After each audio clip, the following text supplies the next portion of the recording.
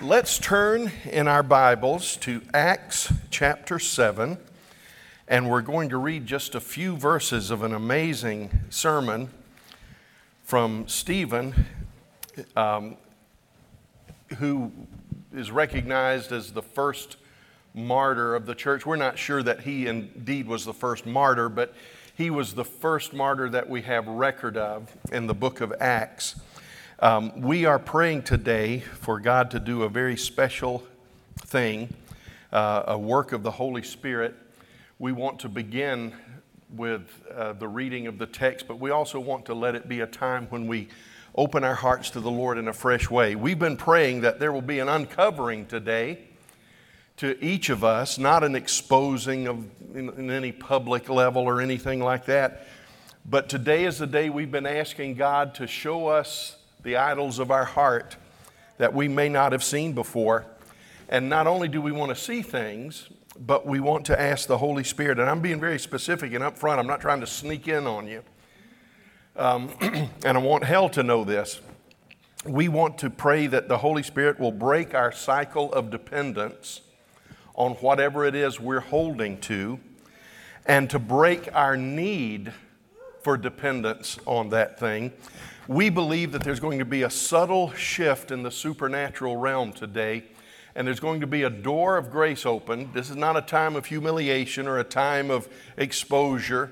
It's not going to be one of those moments like Moses had, where he said, everybody that's on this side come over here, everybody on that side go over there, and the ground's going to open up and swallow you.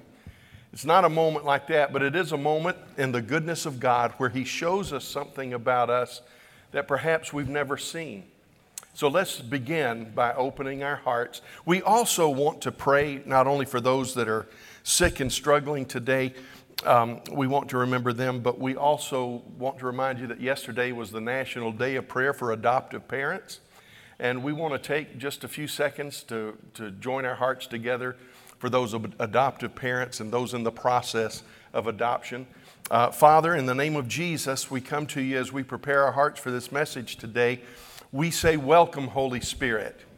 Welcome, Holy Spirit. Do in us what we cannot do ourselves. Let today be marked as not a good sermon necessarily, although I hope it'll be that. Not good worship necessarily, although we've already experienced that. But let it be a day when we are brought to a place of intense honesty before God. Thank you, Lord, that our neighbors don't have to be a part of what you're doing in us, but help us to not lay aside this moment and this opportunity for the Holy Spirit to do a deep and profound work in us. So we as a congregation say, come, Holy Spirit, come now. We also ask you, Father, to be with those that are sick. We know there are people that are fighting for their lives because of sickness or injury. We know there are people that are recovering from surgery or facing surgery. Lord, there's so many needs on so many levels, and as a body, we know prayer's already been offered and will continue to be offered, but as a body, we want to stop for just a moment and say, Lord, be our healer. Be the gracious mover of circumstances and difficulties, and bring down the opposition of the enemy so that no weapon that is formed against us shall prosper. And Lord, finally, we pray for adoptive parents, both those that are adoptive parents, those that are in the process of adopting. Now, Lord, we pray for all of our parents always, and we thank you for every child, regardless of how they made their way into our homes, whether it was through the natural process or something like adoption or foster care. But Lord, we pray for the grace of God to be extended to those families, especially today that are in the process of adoption. Be their provider, be their wisdom, be their grace and their strength. And now, Father, as we come to the Word, we ask you to help us to see what we may not have seen before, and we'll give you thanks for it in Jesus' name. Amen. Our fathers, now this is the middle, toward the end of Stephen's sermon. I say sermon, it wasn't really a sermon. It was a defense in court, but it's one of the finest sermons in the book of Acts. He has been accused of three things, and what we're going to find in just a moment, that Stephen has turned those accusations, those same three accusations, and he says, I'm not the one who is guilty of these charges. You are. And with a finger as long as Nathan the prophet, when he accused David of the twin sins of murder and adultery, Stephen is pointing back to the high priest. He's pointing back to the Sanhedrin. He's pointing to the very fabric of the nation of Israel and saying, this is not guilt that I carry, this is guilt that you carry. And listen to his words. Our fathers were unwilling to be obedient to him, but repudiated him, and in their hearts turned back to Egypt, saying to Aaron, make for us gods who will go before us. For this Moses who led us out of the land of Egypt, we do not know what happened to him. At that time they made a calf and brought a sacrifice to the idol and were rejoicing in the works of their hands. But God turned away and delivered them up to serve the host of heaven, as it is written in the book of the prophets. It was not to, and this is from the book of Amos, by the way, it was not to me that you offered victims and sacrifices 40 years in the wilderness, was it, O house of Israel?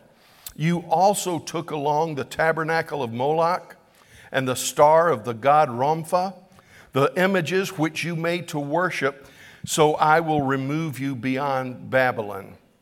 And then he talked a little bit more about that. And when you skip down to verse 51, this is how he concluded his sermon. This will not give you longevity in a church, ending your sermons this way. But I think he knew what was about to happen. And he said, you men who are stiff-necked and uncircumcised in heart and ears are always resisting the Holy Spirit. You are doing just as your fathers did. Which one of the prophets did your fathers not persecute? They killed those who had previously announced the coming of the righteous one, whose betrayers and murderers you have now become. You who received the law as ordained by angels and yet did not keep it. Loved ones, I find myself in not the common ground upon which I usually stand when I preach on Sundays. I realize that there is probably an application of this message to only a minority of our members here at the church. I at no point have felt that this was a rebuke of Christian life, but I do feel that it's an invitation for a further purging and a step up for all of us to come closer. I think there's some implications from this sermon that are far-reaching beyond our congregation today. And it may be that in some of our lives it deals with a particular sin. It may be in others of us, it shows us a principle of Scripture that many have violated and ignored. And it may be that God is bringing us as a congregation to a place of greater understanding.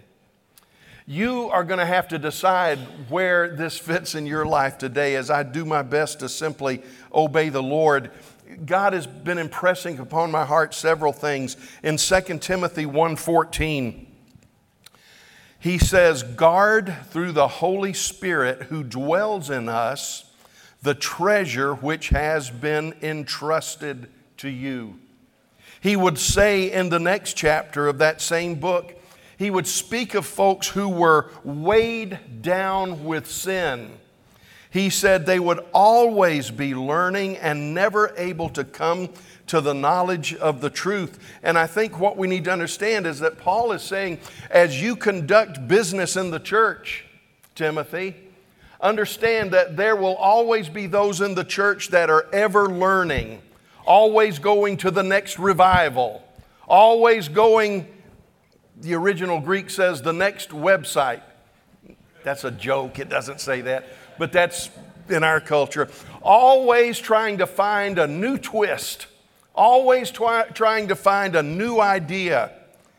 And he said, understand that there are always going to be people in the church that are always learning, but never able to come to the fullness of the truth. Now that does not mean that that does not mean that these people necessarily, it may mean it in some situations, it doesn't mean they're necessarily unsaved, but God has laid out for us a beautiful inheritance. And I want you to know that the fact of the matter is, when we don't follow the Lord on His terms, we may have a card that says we're a church member in good standing. We may go from place to place in our lives, high point to high point, where God gives us a victory. But the question is, are you living for the Lord in such a way that you are receiving the inheritance that He has for you? That's the question. That's what we've got to understand. Now, let me go ahead and tell you this about your outline. It is flawed today. You say, well, Pastor, every outline you give us is flawed in some way or another. No, I mean, we got a formatting problem with the bulletin. And the first part is okay, but when we get to the second part, there are basically 4 things that I want you to understand under the part verdict. And I will highlight those 4 things because they're not numbered that way. And you know, our computers are so smart, they try to help us do things better, and sometimes they overrule what we're trying to do. Sort of like 2001: A Space Odyssey, but that's another story we'll talk about later. So I'm going to help you as we walk through that last section there. When we look at this issue today, I want to give you this is one of those sermons where the introduction may be as long as the sermon. But there are 2 issues that I need to speak to you about today. One is the issue of assurance, and one is the issue of baggage. What I mean by assurance is many Christians who love the Lord with all of their heart struggle with assurance. You've known people like that. They've done everything the Scripture says. They've obeyed the teaching, but they're in this constant battle of, am I really saved? Are my sins really forgiven? Is God really for me? And you might be surprised how many Christians struggle through their whole lives with this issue of assurance. I've known people, I've lived long enough now, and I've pastored long enough now to see people live decades of never being sure that they're good enough, never being sure that their sins are really taken care of. And they die and go to heaven, and what you look back on is so much of their life was wasted because they never grabbed hold of assurance. I want you to understand God doesn't intend you to live that way. But I also want you to understand there's another concept, and it's the concept of baggage. Baggage. It's carrying something that God never intended us to carry. Sometimes the baggage is seen, sometimes the baggage is unseen. And when we see the baggage, on top of that, sometimes the baggage is understood, sometimes it's misunderstood. But baggage and this issue of assurance, it wrestles with us, and it comes around in at least one of 2 ways. The enemy wants to, or in at least a couple of ways, I should say. The enemy, number 1, wants you to traffic in shame. He wants you to have a lack of confidence. Whatever your sins were, he wants you to carry the shame and the guilt of those sins all of your life. And you say, well, Pastor, I do pretty good with it, but you may be like Elijah's widow. Remember, she was living on the blessing of God. Everything was great. Ever since Elijah showed up, they were living in the protective hand of God, living in the favor of God. And then her son died. And what was her immediate response when her son died? I knew this was what was really going on. I thought God was blessing me, but it's obvious, Elijah, He brought you here to remind me of my sin and my shame. Loved ones, whenever you have not settled the matter of assurance, there is always the tendency to think when things go wrong, instead of drawing close to the Lord in the battle, you say, well, I knew it was just a matter. Sooner or later, it was going to catch up with me. The enemy's weapons in our lives are intimidation and accusation. Now, it can cause you shame. It can also cause blockages. Now, when you have a lack of assurance, it causes shame that can always get you off track. But if you have something that you're holding to, it can actually cause a blockage. When you're holding to a sin that you ought not to be holding to, and which we should not be holding to any of them, but it's the Scripture that says, if I regard iniquity in my heart, the Lord will not hear me. That verse is not saying if I have sin in my heart, God won't hear me. That's not true. If we couldn't be heard by God because of sin in our heart, we could never repent. But when it says if I regard iniquity in my heart, what that word means, to regard iniquity, is to give it a place of honor, to give it a place of safety, to give it a place of protection. You might have many, many possessions in your home, but the ones that are most precious to you, if you have a safe, you put them in the safe because you want to say, no matter what comes, I want to guard it and I want to protect it. Do you know, loved ones, that a child of God can do that with our sin? We can give it a place of safety and protection. We can pray like we did today. Come, Holy Spirit.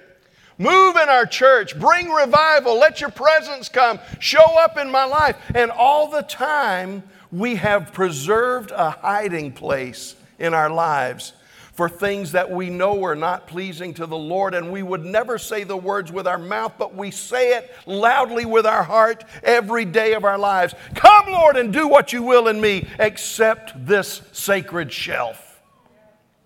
And that causes blockages. Now, you say, well, what's in my life? I'm not sure what it is. Well, that causes uncertainty. And the result of that, are y'all staying with me here? Don't look for this in your notes. It's not there, okay? It causes uncertainty, and we never seem to be able to grasp the difference between conviction and condemnation. Now, I've talked about this before. Let me just say it quickly. Condemnation is always of the enemy. That's why Romans 8 says there is now, therefore, no condemnation to those who are in Christ Jesus, who walk not after the flesh, but after the Spirit. Condemnation is from the devil, and it's vague. It's a generality. Condemnation says, Roy, you're just sorry. You just have messed up all of your life. And if Roy says, what have I done, Lord? The voice of condemnation says, there's so many I can't even mention them. Condemnation is vague. Condemnation is harsh. And condemnation says there is no hope. So whenever the sin in your life is being dealt with in vague, general ways, with harshness and no sense of hope, no sense of redemption, you can mark it down. That's from hell. That's not the voice of heaven. But conviction is loving. Now, it may be firm at times. It may be very confrontive at times, maybe in your face at times, but it's always loving and it's always very specific. When Roy says, Lord, I just feel like there's something not right in my life. What have I done? The Lord will say, Roy, let's go back to 9 o'clock this morning. You remember how you acted to so-and-so? That grieved my heart and it hurt them. That has hindered the work of the Holy Spirit in you all day. Roy, go back and make it right. And when you go back and make it right, everything will be fine. There's specificity and there's hope. That's the difference between conviction and condemnation. Now, why do these battles come? Sometimes we have these battles because of wickedness. We just simply have not surrendered part of our life to the Lord Jesus Christ. Sometimes we have these battles because of weakness. We just have a tendency that in this particular area we're weak. You know, I have trouble with lust, and everything in my life is a battle in regard to lust, you might say. Well, that's a weakness, and you need to be sure that you don't put yourself in situations where that weakness gains the upper hand. Or it could be weariness. Sometimes you're just tired. Sometimes you're just not on your game. I think that was the cause of David's fall with Bathsheba. You say, well, it was clearly lust. He looked at her. But he should have been at war. It was the time of the year when kings went to war. And David was not an old man. He was at best in his early 40s.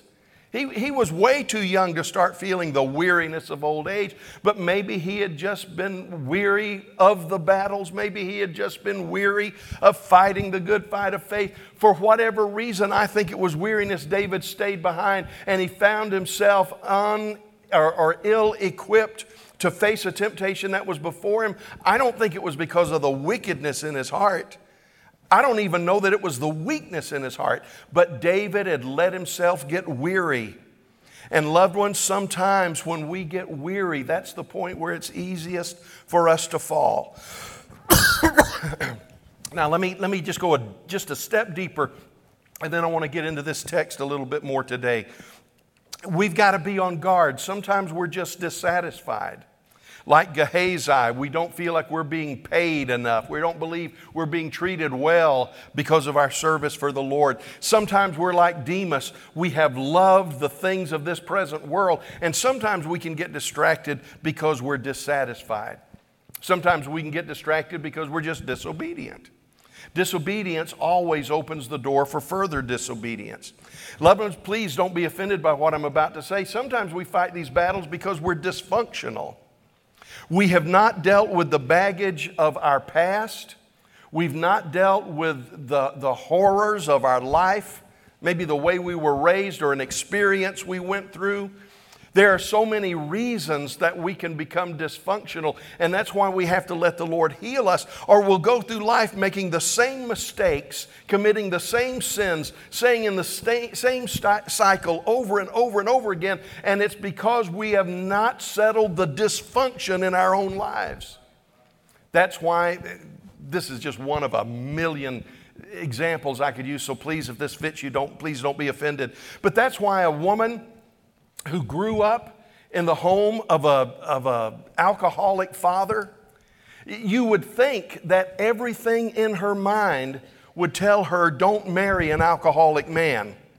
You see what life with an alcoholic man is like. Don't do that. But what you find so often, not always, now please don't come up to me afterwards and say, my daddy was an alcoholic and I didn't marry an alcoholic. I know that. But what I'm saying is I have found through the years, as often as not, if they don't marry an alcoholic, they will marry someone who is just as irresponsible as the alcoholic.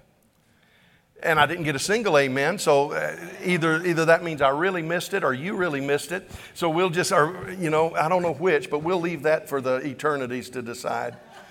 But what I'm trying to tell you is that when someone is raised in a dysfunctional home, they either learn the dysfunction and go the other way, or that dysfunction will continue to manifest itself in them and their children and their children's children. We've got to deal with the dysfunction. Sometimes we're disillusioned. I tell you, one of the biggest battles I've had through the years is help people grow in the Lord who got hurt in church, and they've come to our church and said, well, I'm going to serve the Lord and I'm going to come to church, but I'm not going to serve again. I'm not going to allow myself to get hurt ever again. That it's because you're disillusioned and you don't allow the healing work of God to take place in your life at all, because you're always serving with a chip on your shoulder, and you can't serve with a chip on your shoulder. My pastor used to say, whenever someone tries to serve the Lord, every time they bow the knee, the chip that's on their shoulder falls off. He says you can't do it. You've either got to retain a posture where the chip never falls, or you've got to deal with your disillusionment. And loved ones, I want to say one more thing. Sometimes we fight battles not because we're dissatisfied or disobedient or dysfunctional or disillusioned, but sometimes we're actually delusional. Sometimes, even as a child of God, we have not allowed the truth of the Holy Spirit to work in our lives. And Paul described these people in 2 Thessalonians 2. He said they would be ones who reject the truth of God. And because they reject the truth, God turns them over to a reprobate mind, to believe a lie and to be damned. Loved ones, I want to say this. I know I'm painting with broad strokes of the brush today, but one of the most dangerous things anyone can ever do is attend regularly a Spirit-filled, Holy Ghost-anointed church and decide I will pick and choose which truth to believe. That's a dangerous way to live, because it can actually lead to you becoming delusional. And you know what we do? Say, Pastor, I'm going to pray you have a better week. What we actually do is we move forward on the journey thinking we'll deal with it, whatever it is, we'll deal with it later. Or we feel that I'm going to serve the Lord, but I've got to hold on to this just in case. It happens on every area of our lives. It may have to do with business and money. We serve the Lord, we'll give, we'll do whatever we know to do, but we hold to our finances. We don't live in integrity. We don't live a life of honesty because we never know when we're going to need this extra. And so we go forward on the journey saying, I'll give everything to the Lord except what I put on my sacred shelf. You say, I'm not sure I understand. This is what Stephen accused these leaders of. He said, you went into the wilderness. You said we're going to go to a new land. You said we're going to inherit the blessing of God. You said we're going to be called the people of God. But he said, you carried your idols with you. You carried Rompha with you. You carried the idol of Moloch with you. And your attitude, he says, was you never know what you're going to need and when you're going to need it. So it comes to light in the way we deal with our personal possessions. All to Jesus I surrender. And then when he starts demanding stuff, we change songs and we say, Jesus paid it all.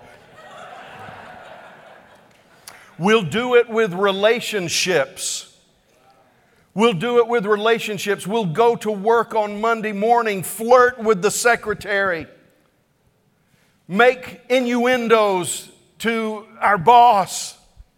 We will dress seductively or act seductively, and we won't cross the line of adultery, but we say, I never know when I might need this relationship in my life.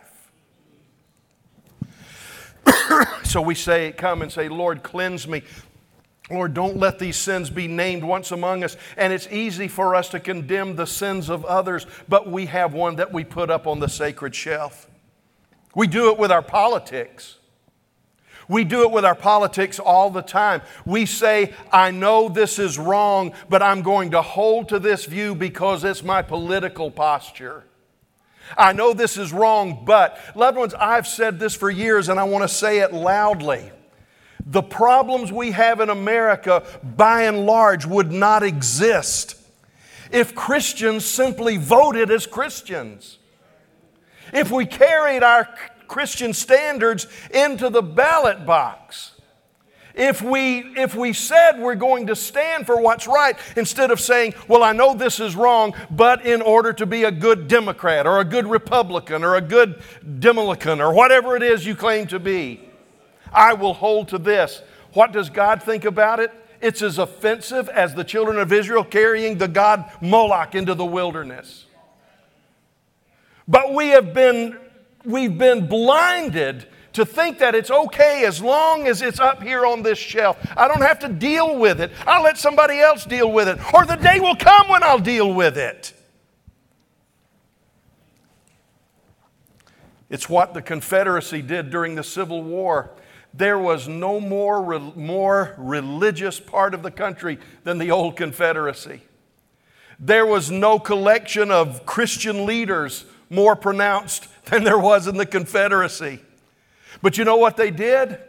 They were confronted with the issue of slavery. And they said, this is the way we live. If we deal with slavery, it will bankrupt our culture. If we deal with slavery. So what did they do? They took the scriptures of the Old and New Testament, twisted them as well as they could, and said, we're doing the blacks a favor. They would never know Jesus if we had not brought them into bondage. And it goes on and on and on. You say, how could Christians do that? Because when you take your idols and you put them up on a sacred shelf, they could not be justified in their sin in the name of politics. And in America, we cannot be justified in our sin because of our politics. You say, oh, I would never do that. Let me tell you something, loved ones. When sanctification threatens your security, that's tough. Ronald Reagan came out against abortion back in the early 80s, and that was not a particularly popular view among Christians. In fact, hats off to our Catholic neighbors across the street. Because for the first nearly 20 years of abortion in the United States, 15 years anyway, Protestants just looked the other way. It was the Catholics who said that abortion is a sin. And it took the rest of us 15 years to catch on to the murder of children. And Ronald Reagan said this in a cabinet meeting. He said, we must take a stand against abortion.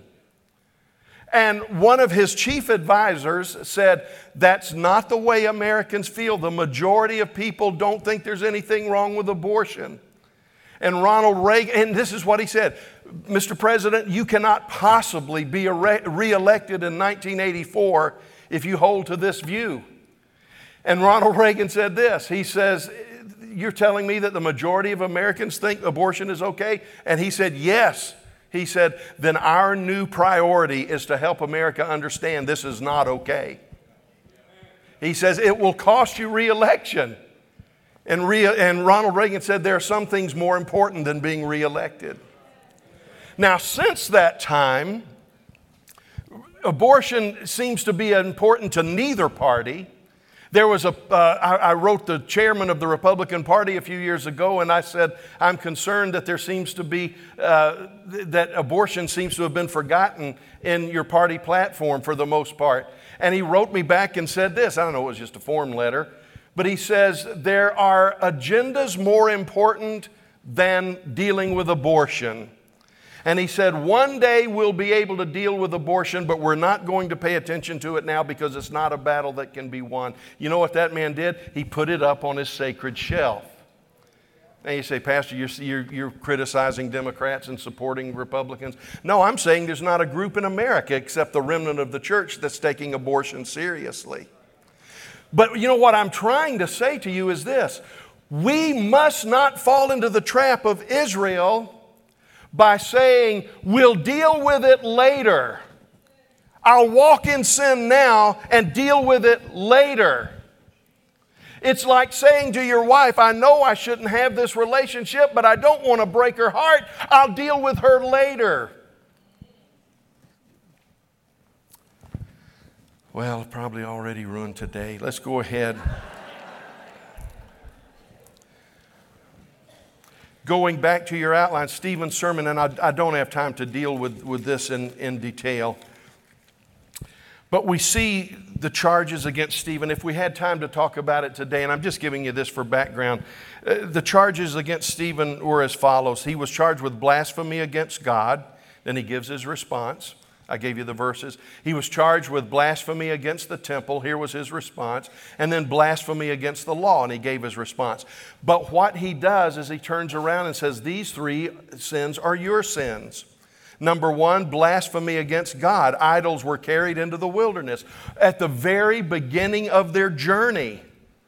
When God said, we're going to move out, and God said, I pulled you out of the iron furnace of Egypt. As they walked out of the iron furnace of Egypt, they walked out with idols in their possession. There was blasphemy against God's presence. They said, you're blaspheming the temple. Stephen said, the temple is nothing more than God's presence. But he says, you have resisted the presence of God at every turn of your history. Was there ever a prophet that you did not persecute?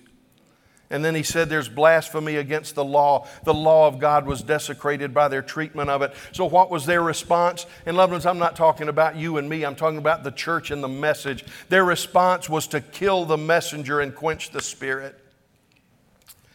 Now, what was the verdict? And this is where we want to wrap it up. Now, there's 4 topics. I'm going to tell you what they are because the format got boogered in the computer here. Here's number 1. It's letter A, I think, on your outline. Here's the 4 things I want you to understand. The tendency of every generation is to carry contraband on the journey. What God is after in our church and the remnant church in America, He's saying, can you come to a place where in spite of your culture, in spite of your background, in spite of what's the nature of the battle that you're fighting, are you coming to a place where you can really walk with me and let go of everything that I don't want you to hold to? Rachel did it. She went off with the love of her life for a new journey, a new beginning, but she carried her household gods. Moses had to deal with it. In Leviticus 17:7, he spoke to the children of Israel in the wilderness. He says, I want you to stop sacrificing to goat demons and playing the harlot. He said in Deuteronomy 4:19, he says, understand that the Lord has taken you and brought you out of the iron furnace from Egypt to be a people for His own possession. He says, therefore, don't let idolatry, don't let the worship of the stars and the moon and the sun, don't let those things surface in your life. Joshua found it necessary to command Israel to put away their false gods. You say, well, yeah, that was that bunch in the wilderness that was dying off. No. This was the generation that went in the land and possessed the land. They were living, beginning to see the fulfillment of God. And Joshua said, you see all that God has done for you. Now put away those idols. And that generation that began to inherit the promise had not kept the most basic covenant agreement of circumcision, and they failed chronically to observe the Passover with regularity. How like the people of God it is for all of us as we walk in our journey with God to find that there's some contraband we simply will not let go of. Here's number 2. Okay, I think it's, I can't see. Letter D, this is number 2. This thing we call it always turns into something bigger than we ever intended. Okay, it's our tendency to carry it along. We say it's a small thing. It's a small thing. Have you ever traveled internationally and you've got a weight limit on your baggage? And you find that you're 3 pounds over, and they say we're going to have to charge you $150 unless you can get rid of 3 pounds. And you open up your suitcase, and you'd be amazed how many things are suddenly unnecessary. But we thought we had to have it. I can't go to Europe without this. I can't go to Israel without this. It turns into something bigger than we ever intended. Now, the rabbis, when they wrote about this incident, this is what the rabbis said. We know that a mixed multitude came out of Egypt. It was the mixed multitude that carried these idols. The people of God would never carry idols into the wilderness. But can I tell you something? Amos and Stephen laid the blame at the feet of God's own people. There's some things we can't blame on a mixed multitude. There's some things we can't blame on a carnal church member. There's some things we can't blame on other churches. The question is this. The blame is put at our feet. So what have we done? We said it's such a little thing. And God says those little things always get bigger than you think. Here's the third thing. Justin, help me. It's idols can remain. What letter is that? Letter E should be the third thing. Here it is. Idols can remain hidden even while we grow into spiritual greatness. Do you realize that when poor little Stephen, a single individual, was standing there making his defense, he was facing the second largest bank on earth, the Temple Bank? Do you realize that he was facing, as far as we can tell, one of, if not the most organized and layered religious system on the face of the globe? The formal worship of Israel. He was ministering in a temple that was beyond comparison. You consider the splendor of the temple, its liturgy, its treasury. This thing had grown into greatness. And they were standing in all of their greatness and power against one apparently defenseless man. And before you know it, the Holy Spirit has turned the odds. And that one man is saying, "You are the one. With all of your splendor, with all of your money, with all of your glory, with all of your liturgy, you don't even know that the glory of God left 600 years ago during the day of Ezekiel." And here's number 4. I should quit yelling, I'm sorry.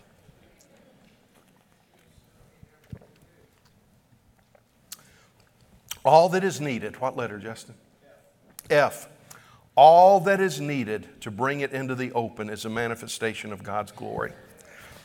See, we're praying for God's glory to come, and sometimes it's actually the mercy of God that God's glory doesn't come, because when the glory comes, what's hidden is usually exposed.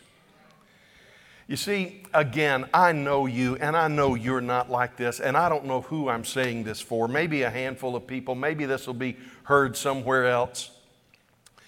But I want to tell you, for a whole generation, we flocked to whoever had the biggest show. We flocked to whoever had the biggest gimmick.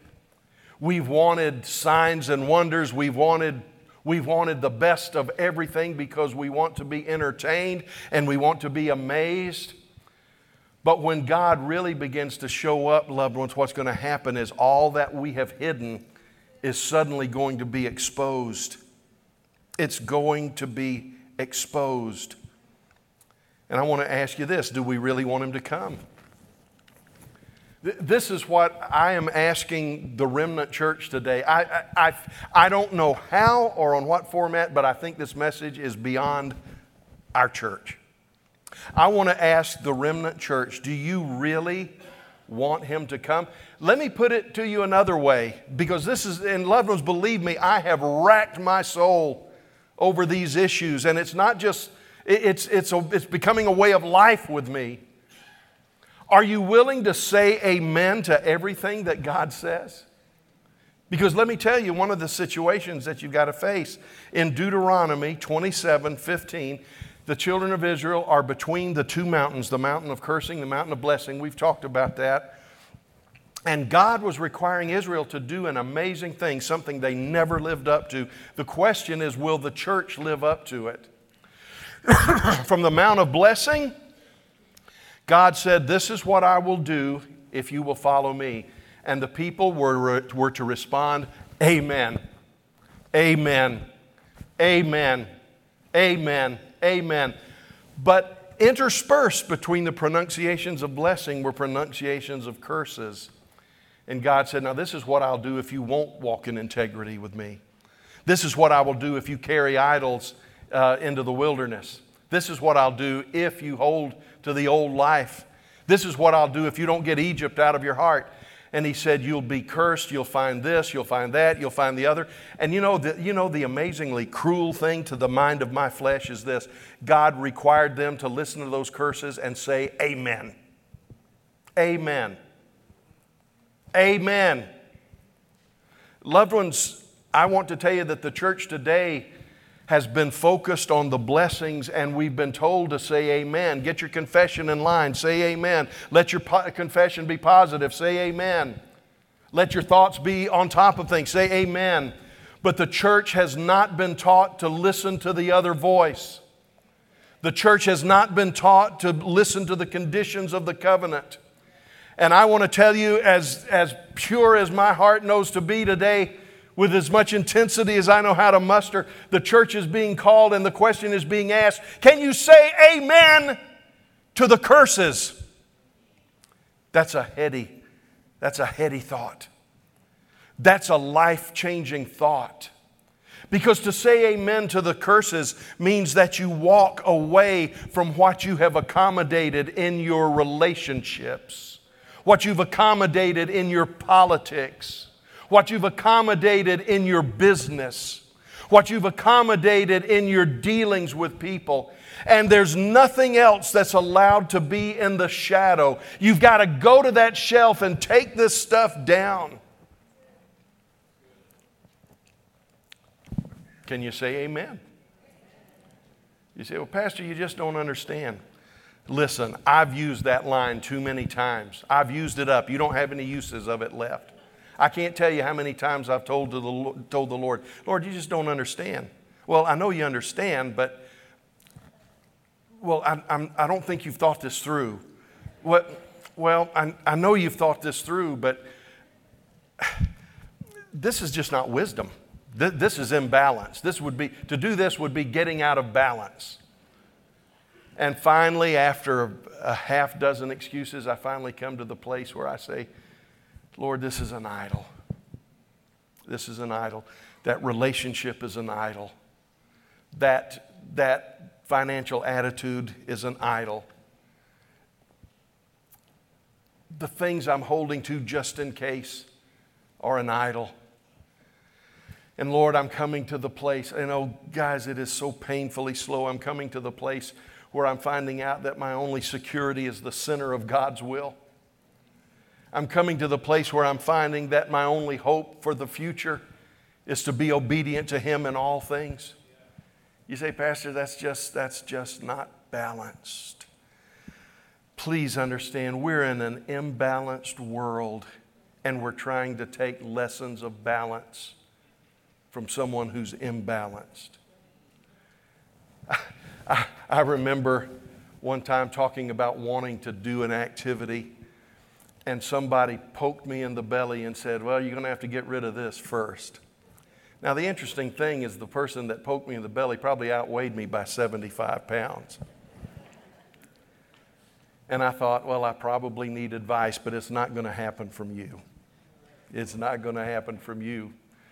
And guys, this in our politics, in our relationships, in our theology, in our seminaries, in our church denominations, we're trying to not be offensive, and we're trying to hedge our bets. We're trying to keep all the safeguards in place we can, but some of them are called Moloch.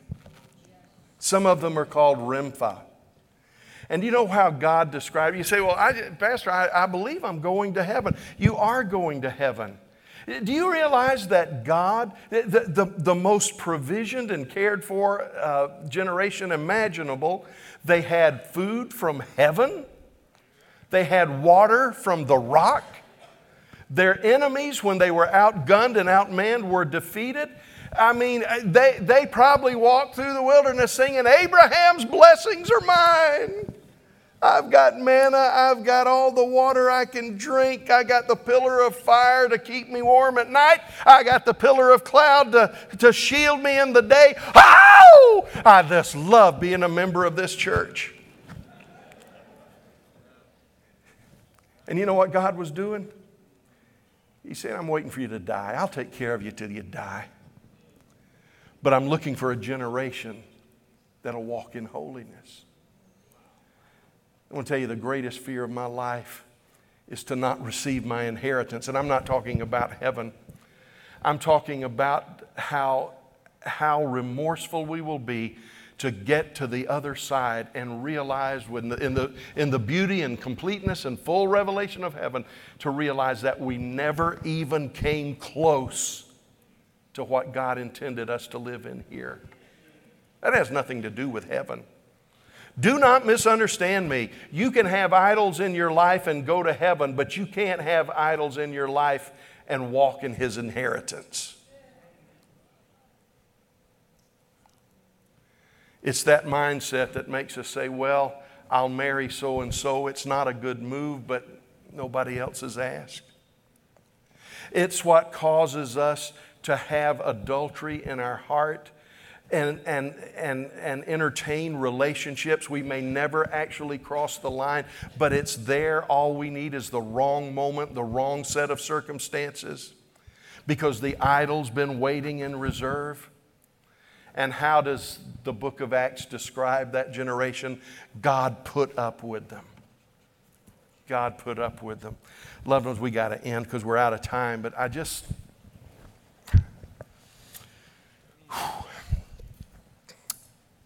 I am not perfect by any stretch of the imagination, but I do want you to understand my purpose, my goal is to please Him.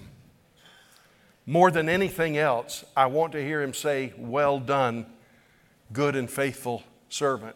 And heaven, for the least, will be glory beyond compare. But I want you to understand, some of us are going to go to heaven, and our greatest remorse when we get there, I think, you remember He said He'll wipe away all tears. And I wondered if some of the tears He'll have to wipe away might not be caused by our remorse of seeing what was available and we didn't live for it. I want to ask you a very difficult question. I'm not going to ask for a show of hands or even a response to the altar. I want to just ask you a question that I have to ask myself regularly, and it's a battle. Are you willing to say amen to everything God said? See, this is what he said in Deuteronomy 27 that they were required to say amen to. Cursed is anyone who makes an idol, a thing detestable to the Lord, and sets it up in secret.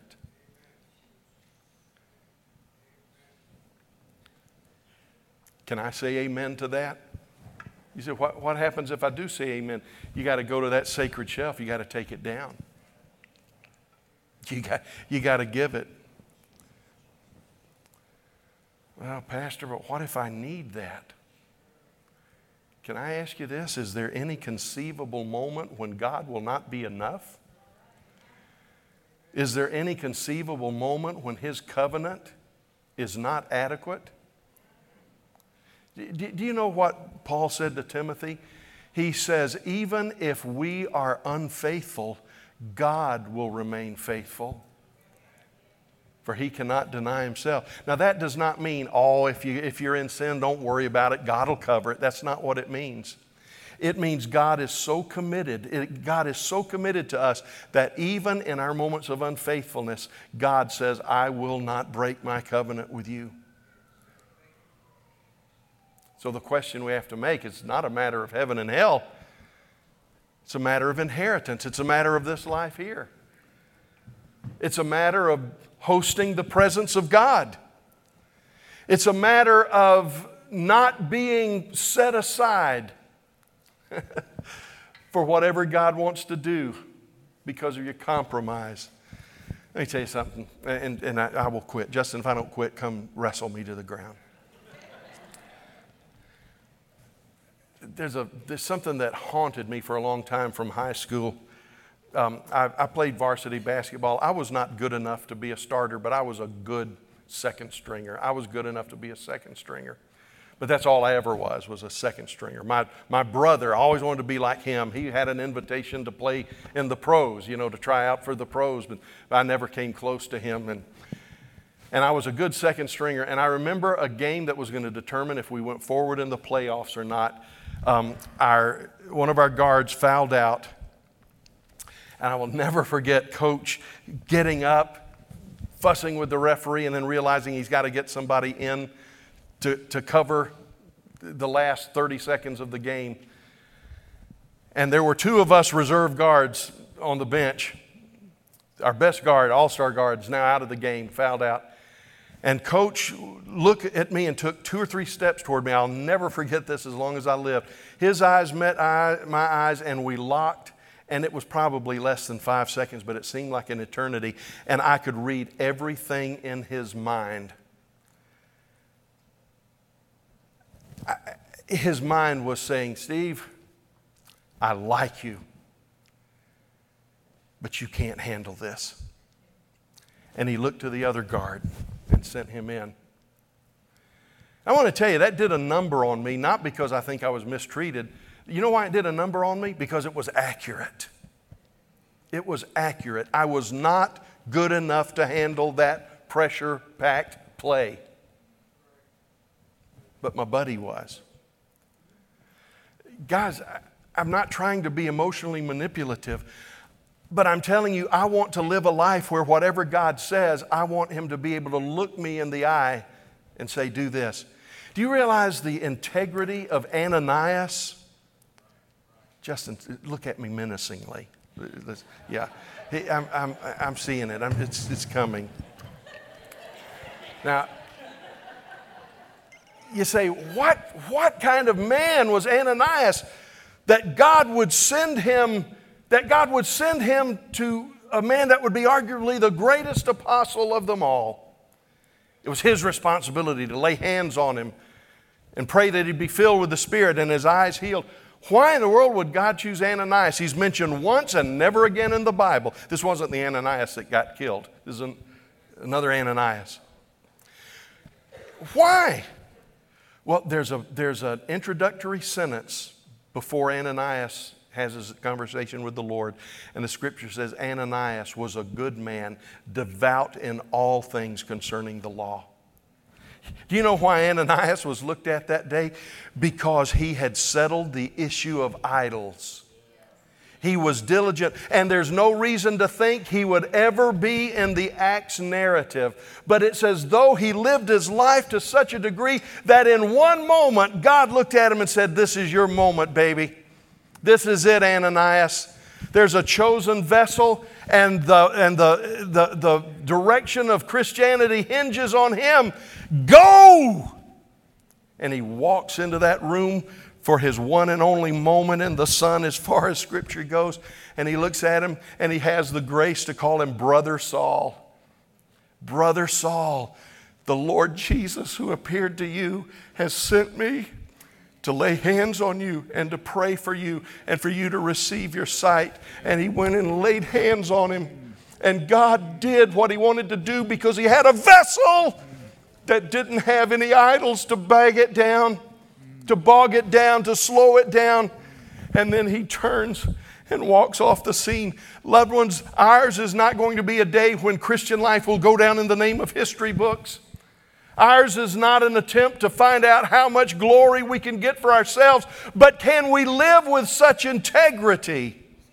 Can we live free of idols so that in this hour that we are facing, God finds a little church in South Carolina that will not let relationships, will not let politics, will not let money, will not let insecurity, will not let pleasure, will not let preference keep us from being what God wants us to be. Loved ones, can you say amen to whatever God's saying in your heart? Now it's between you and Him. I'm not going to make an altar call and say, everybody that's got raunchiness in your life, come forward. You got to decide this. This is between you and Him. You say, well, you're preaching to the church. Well, a church's decisions are made up of individual decisions. I've got to stop. Justin's getting mad. I'm teasing. Father, would you please come?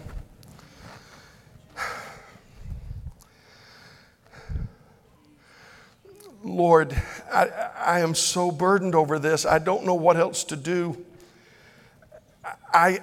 My call is over, but now can the Spirit of God begin to speak to every one of your people? And would you begin to speak to us about blessings and cursings? Would you begin to speak to us about compromise? Would you begin to speak to us about the games we have played and the things we have held to for whatever justifiable reasons we thought we had? We want nothing to do with Moloch. We want nothing to do with the gods of the land. We want nothing to do with Rempha. We want nothing to do with anything. We want to say, as for me and my house, we will serve the Lord. Father, may we be like an Ananias who was devout in all things, so that when you spoke, he heard. When you needed somebody to go in for that last play, he was ready. Father, I don't ever want you to have to look past us, in Jesus' name. Would you stand with me, loved ones? It's really, the rest of this is up to you. Those of you that may be listening online, or you may be listening by way of CD or DVD, I don't know where this message will go. But I do believe this: in this hour, God is calling His church to lay aside what we've carried into the journey with us. We may call them household gods. We may say, my parents held to this God, my grandparents held to this God, my great-grandparents, my great-great-grandparents, but they're still idols. We may say, but my wife doesn't treat me like she ought to treat me, and it's just innocent, this flirting that I'm doing. No real harm comes from it, but still an idol. The list goes on and on. What have you put on the sacred shelf? You say, nothing that I know of. Well, praise God, we rejoice with you. Father, work in the hearts of your children in Jesus' name. Look, loved ones, this is what I want to do. We've gone over, and I just don't know how to end this except to just say this. The altar is open for you to take care of business. It's open for everyone, for some who will come and just want to worship, or others who you have something really being tagged in your heart by the Holy Spirit right now. It's open for you. There may be some here that you say, Pastor, there's nothing that I know of, but I want the Holy Spirit to search me. Search my heart, oh God. Try me. See if there be any wicked way in me. But today, we're going to say amen to everything God says in our lives. The altars are open. Ministry teams will come and pray for you. If you're here by chance and don't know Jesus as your Lord and Savior, I invite you to come into the altar area and pray. And when a ministry team member comes and lays hands on you, they'll just may put their hand on your shoulder, just take them by the hand and say, I want to know Jesus. And they'll help you get grounded in your decision for Christ today. The altars are open. Would you just come as the ministry team begins to lead us in worship, and just let the Holy Spirit do what He will do in your lives today.